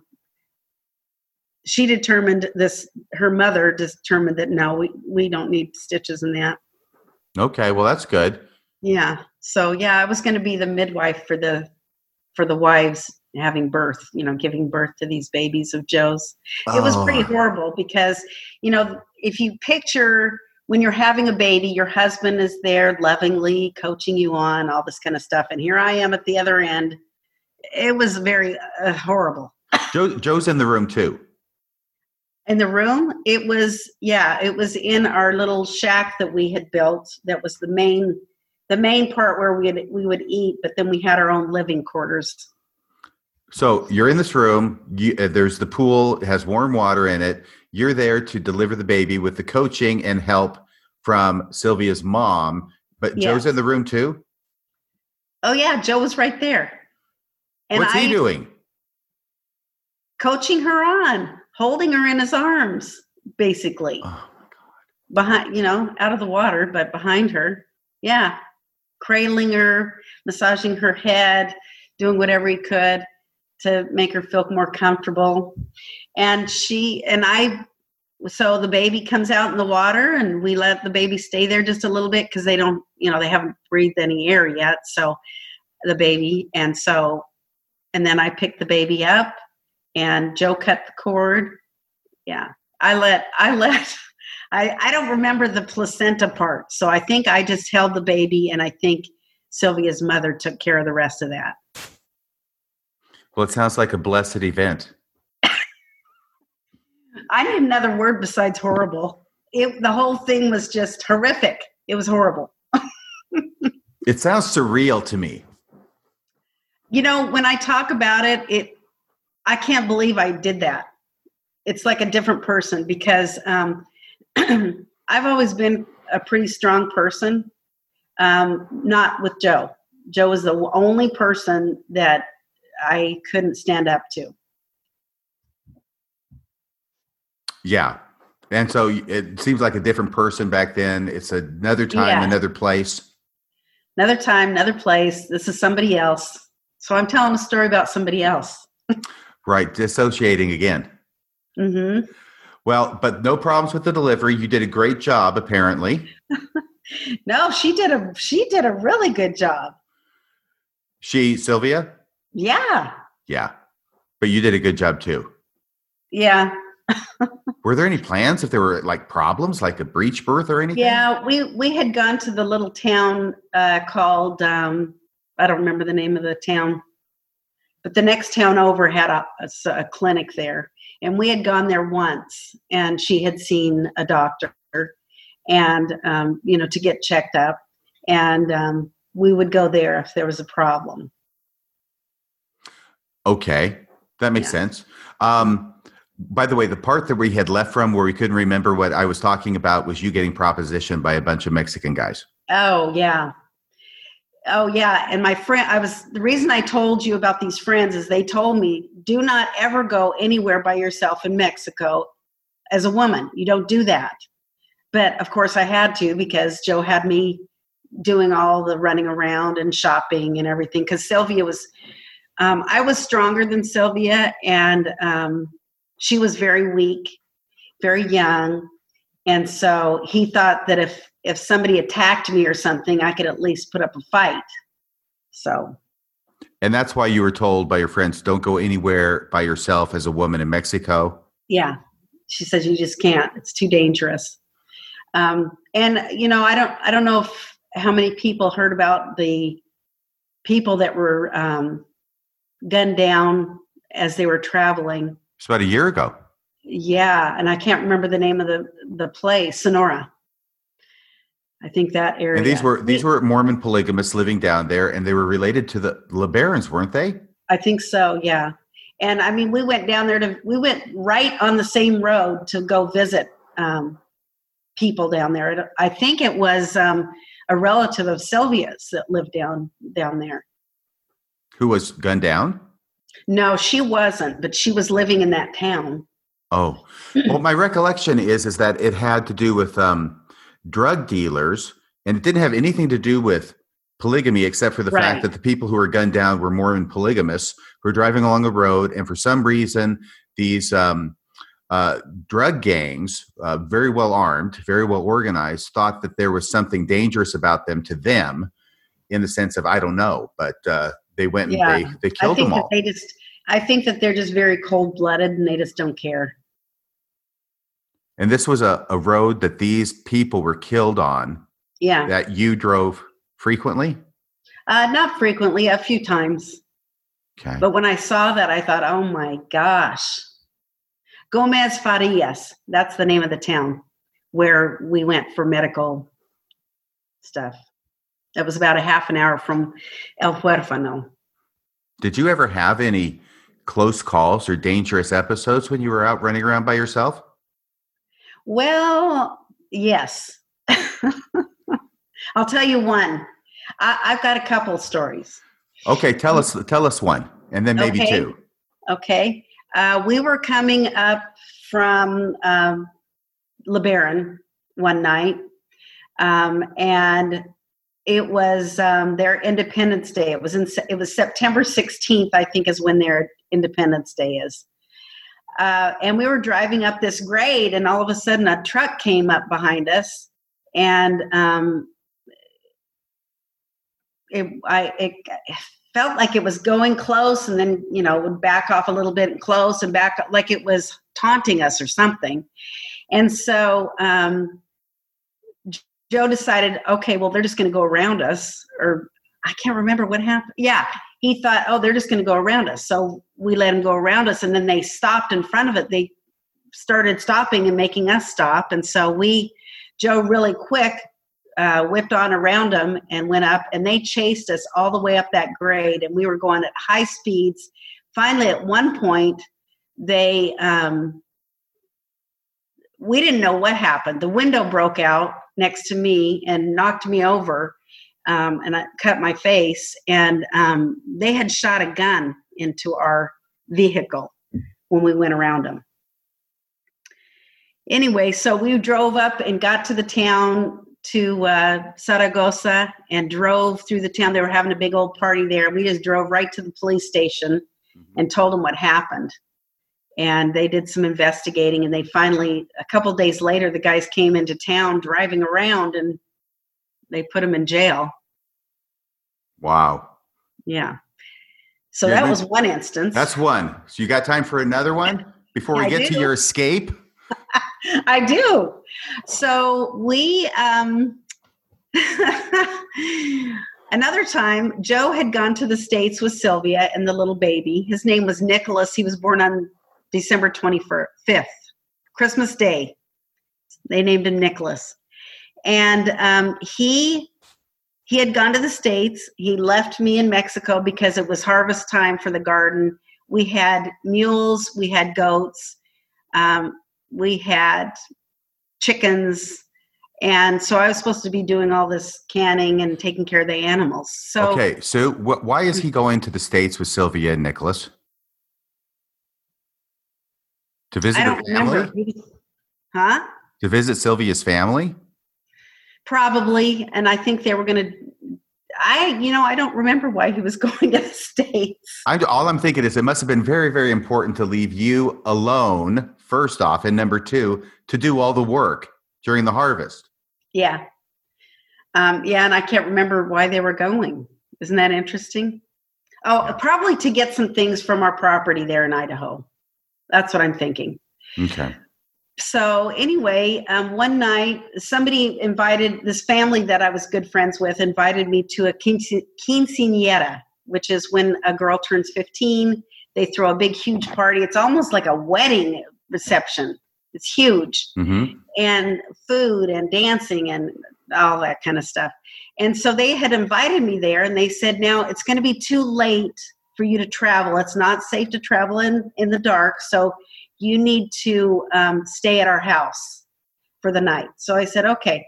Now, let me tell you, a couple days before that, I had been helping with, I'm kind of a worker. Women in Mexico don't work, and they don't work around men. But, I wanted to castrate some cows. I thought it sounded like fun. So, so I was helping with that. It was I was not doing the actual castrating. I can't remember which part I was doing, but I can think of one bull you should have castrated. Me too.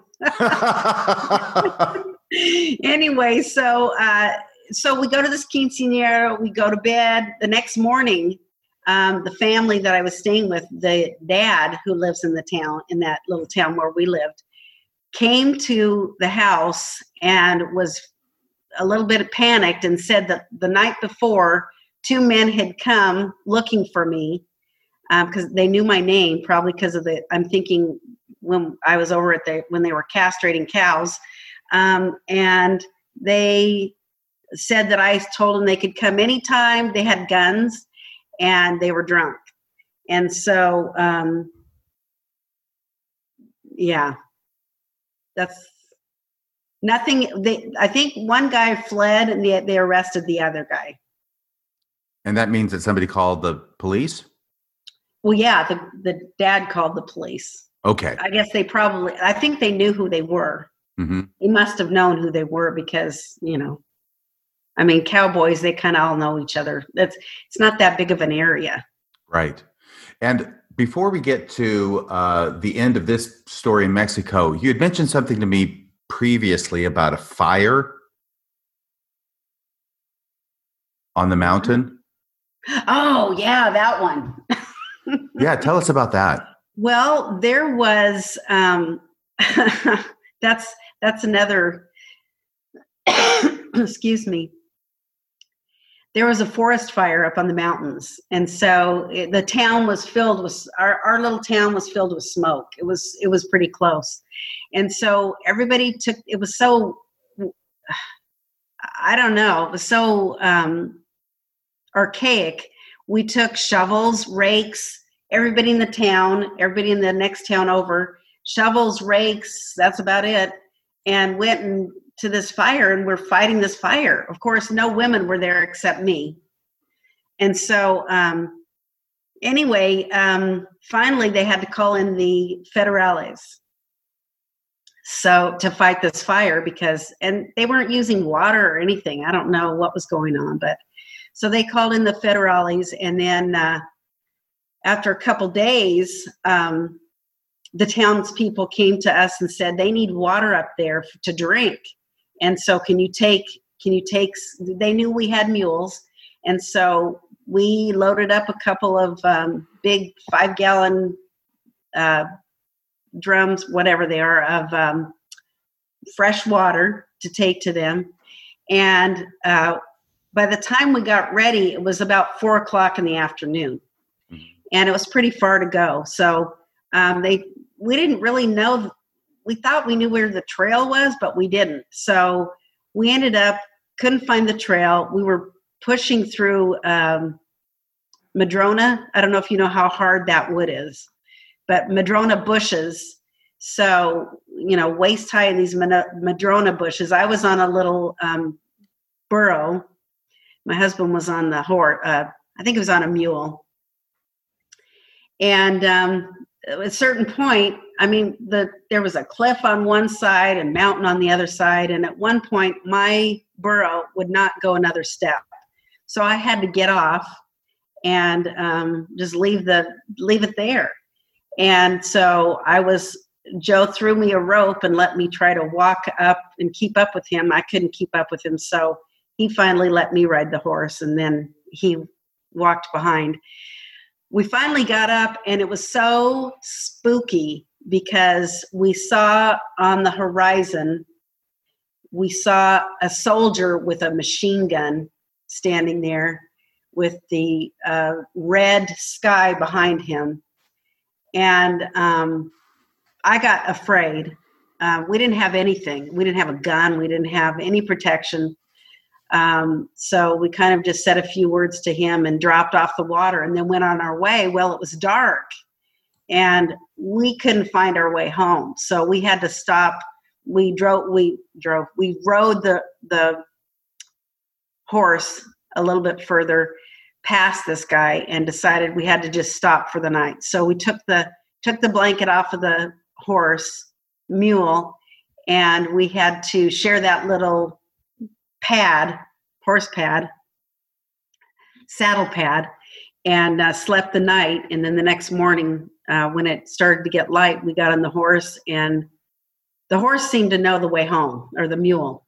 Mm-hmm. So we kind of just finally let it go, and it took us home. And what was funny was when we got home, my little burro was waiting there for us. That's the end. That's the end of that story. All right. Well, here's what I want to ask you now, okay? How long were you in Mexico? Almost 2 years. From when to when? 2002 to the end of 2003. Okay. At some point, you got fed up and left the situation. And I'd like you to describe what it was that had to happen within you to where you had the strength to leave Joe, who exercised such enormous influence over you. Well, so at that point, Joe had gone to the States, right? When he came back, he had brought another girl with him, and it was one of Stephanie's friends. So she was 18. And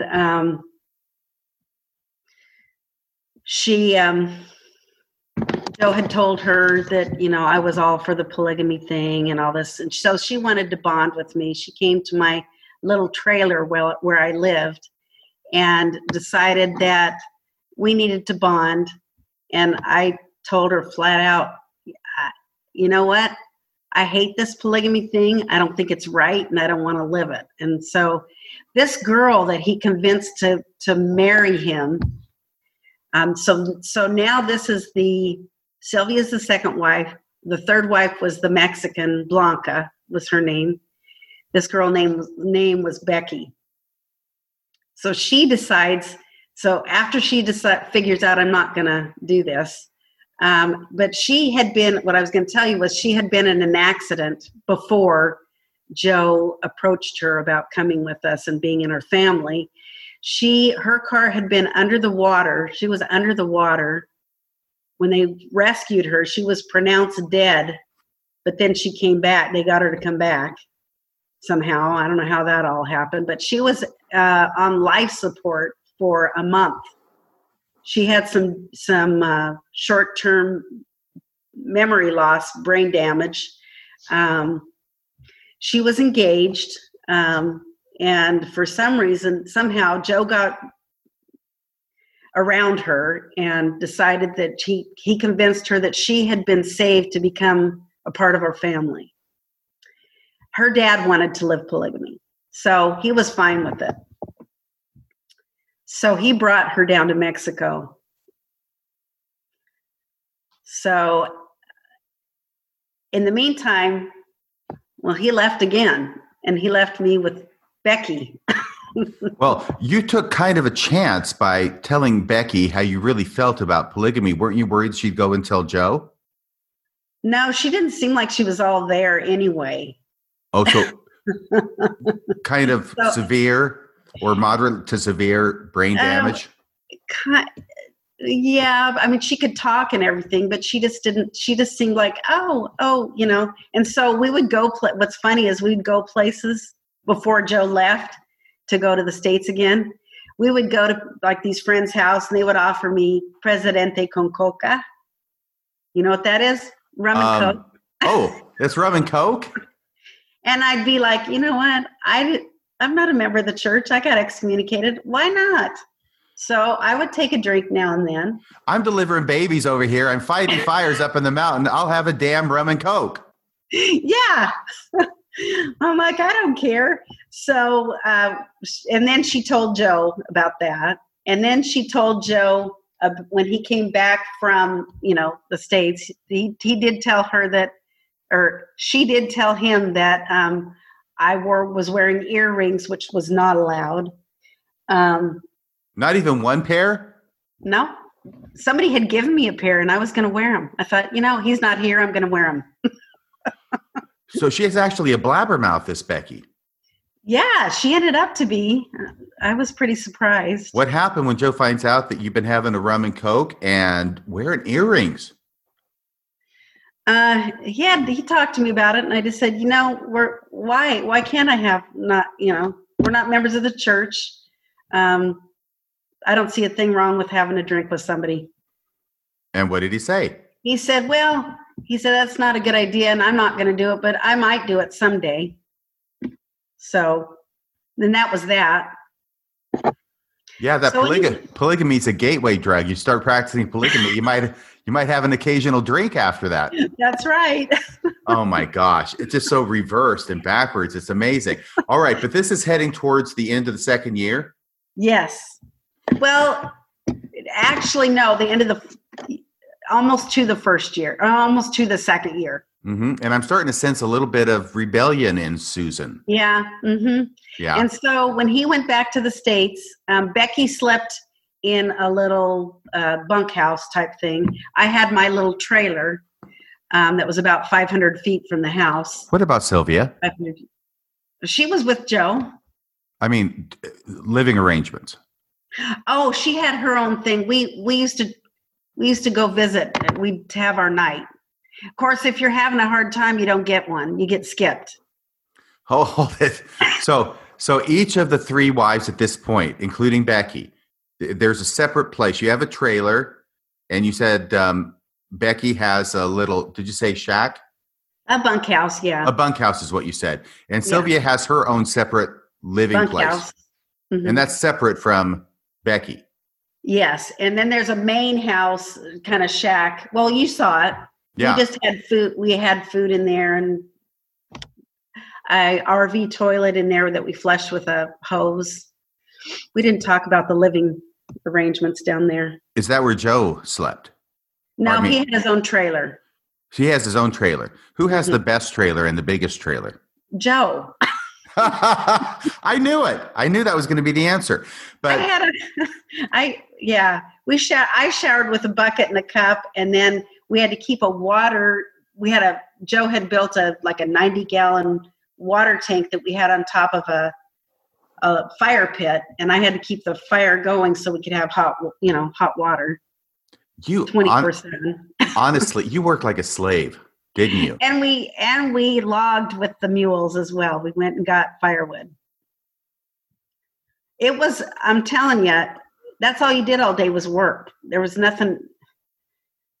Yeah. And one time, I'll tell you what, before Joe went to this is so kind of segmented, but before Joe went to the States for the last time with Sylvia, I had gone to town, and Becky and Sylvia were there at the place with Joe, and I'd gone to town and to run errands. When I came home, they wanted to know what I was fixing for lunch, and they were sitting there on the couch. One was massaging Joe's hand. The other one was massaging his head. That is when I said, that's it. And I put the groceries down, and I went to my little trailer. And I'm like, I can't even believe it. When you say you thought that's it, what does that mean? Was there really a break there? In terms of your willingness to continue? Yeah, it was, because when he and Sylvia left again, just Becky was there with me. So late at night, I would go into the main house where the food was and everything. And I got myself some rice and some beans and a few things. My favorite knife, my favorite grater, that kind of stuff. A spoon, a fork. You have not only knives, you have a favorite knife? Cutting knives. Look out for Susan. Look out. She's got a favorite knife. I mean, you really changed a lot when you were in Mexico, didn't you? Yeah. It's like you're learning all these skills, all these abilities, all this independence, and now you're going to use it. Yep. So I got this stuff, and then I found Joe used to just give me as much money as I needed for shopping or for getting propane or whatever I needed to do. And one time somebody asked me, this family that I liked, asked me if we had any American dollars that they could switch. And so I did. And so they gave me the pesos. Well, Joe forgot to ask for it back, and it was like $500. So I wasn't at that point, I used to give him the money back, but at that point I thought, I'm just going to wait and see if he asks for it. So I hid it. So he never asked for it. So I had $500. And what I did was I found a place to rent that didn't have a kitchen or anything. It had a bathroom, it had a shower, and it was empty, concrete floor. And it was $50 a month. So I thought, well, I got this money, and then I'm going to teach English. But I figured out I had to go back to the States to get divorced. So your first plan was to stay in Mexico, but actually, no, that's not what happened. Yes, I was going to stay in Mexico, but then my oldest daughter, she kept calling me, because I called and said, "Oh, I've left your dad. Oh, how far away are you? You're going to go back. I know you're going to go back." And I said, "No, I'm not going back." And so a couple days in a row, she would call me. We didn't even get to the place where I left. I missed that. Well, let's go back to it now. Okay, let's go back. This is important. So what happened was, when Joe got back from the States to Mexico, I was in my little trailer, and in the morning when I was going to get up, he comes in and he had a piece of paper, and he says, "Sylvia said that there's some things missing from the kitchen." And I said, "Oh, well, I don't know. I don't know where anybody puts anything anymore. Everybody's putting everything wherever they want to put it. And he says, no, these things are missing. They're some of your favorite things. And I said, oh, okay. And he goes, we're going to go look for them. And I said, okay. Sue, I don't want to be obtuse, but these are your favorite things that you had already squirreled away in anticipation of getting out of there? Yes. What's the piece of paper? Is that the list? That's the list that Sylvia made. Oh, good job, Sylvia. Thanks so much, Sylvia. Oh, my gosh. So you're about ready to get what? Found out before you get out? Yeah. And before that, I had called Joe's brother, who's an attorney, and I said, I don't know how to get out of here because he's got everything. Everything's been changed out of my name. And I said, I don't have anything. And he says, if you're going to leave, he says, Joe's never been violent with you, but he says, you better lie till you can get out. Because if you're leaving, he might get violent. So he says, you lie till you get out of there. So when he said, let's go look for the stuff, I said, okay. Let's go look. And now you're thinking, he's never been violent with me, but his own brother has told me if he finds out I'm splitting, he might get violent. And now he's on the verge of maybe finding out that you're splitting. Yeah. So we go in the kitchen and I'm just standing there and he's kind of looking around and he says, I guess what we'll do is we'll start in Sylvia's room and we'll look, and nobody's leaving the property till we find it. This is Radio Free Mormon breaking into this interview to advise you that unfortunately, we are not going to be able to continue with Sue's story today. At this point in her narrative, she was interrupted unexpectedly, and she has some emergency business that she has to take care of, which will occupy her for the rest of the day. It was not my intention to leave it on this cliffhanger of a note in her story, but that's the way it has to be, and my apologies to my audience for this. Sue and I will have to reschedule for some time down the road when she can tell you the rest of the story in what will be part 2 of Escape from Polygamy Mountain. I want to thank all of my listeners who have stepped up to the plate and made a monthly donation to Radio Free Mormon. If you have not done so yet, I encourage you, please, today, to go to radiofreemormon.org, click on the donate button, and make a $10 recurring monthly donation today. It can be $10 a month, $20 a month, $25 a month, whatever you can afford. Your contributions will keep Radio Free Mormon broadcasting behind enemy lines. Until next time, and part 2 of Escape from Polygamy Mountain, this is Radio Free Mormon, signing off the air. The mama pajama rolled out of bed and she ran to the police station. When the papa found out, he began to shout and he started the investigation. It's against the law. It was against the law. Or what the mama saw. It was against the law. The mama looked down and spit on the ground every time my name gets mentioned. The papa said, oh, if I get that boy, I'm gonna stick him in the house of detention. Well, I'm on my way. I don't know where I'm going, I'm on my way. I'm taking my time, but I don't know where. Goodbye to Rose, the queen of Corona. See me and Julio down by the schoolyard. I'll see me and Julio down by the schoolyard.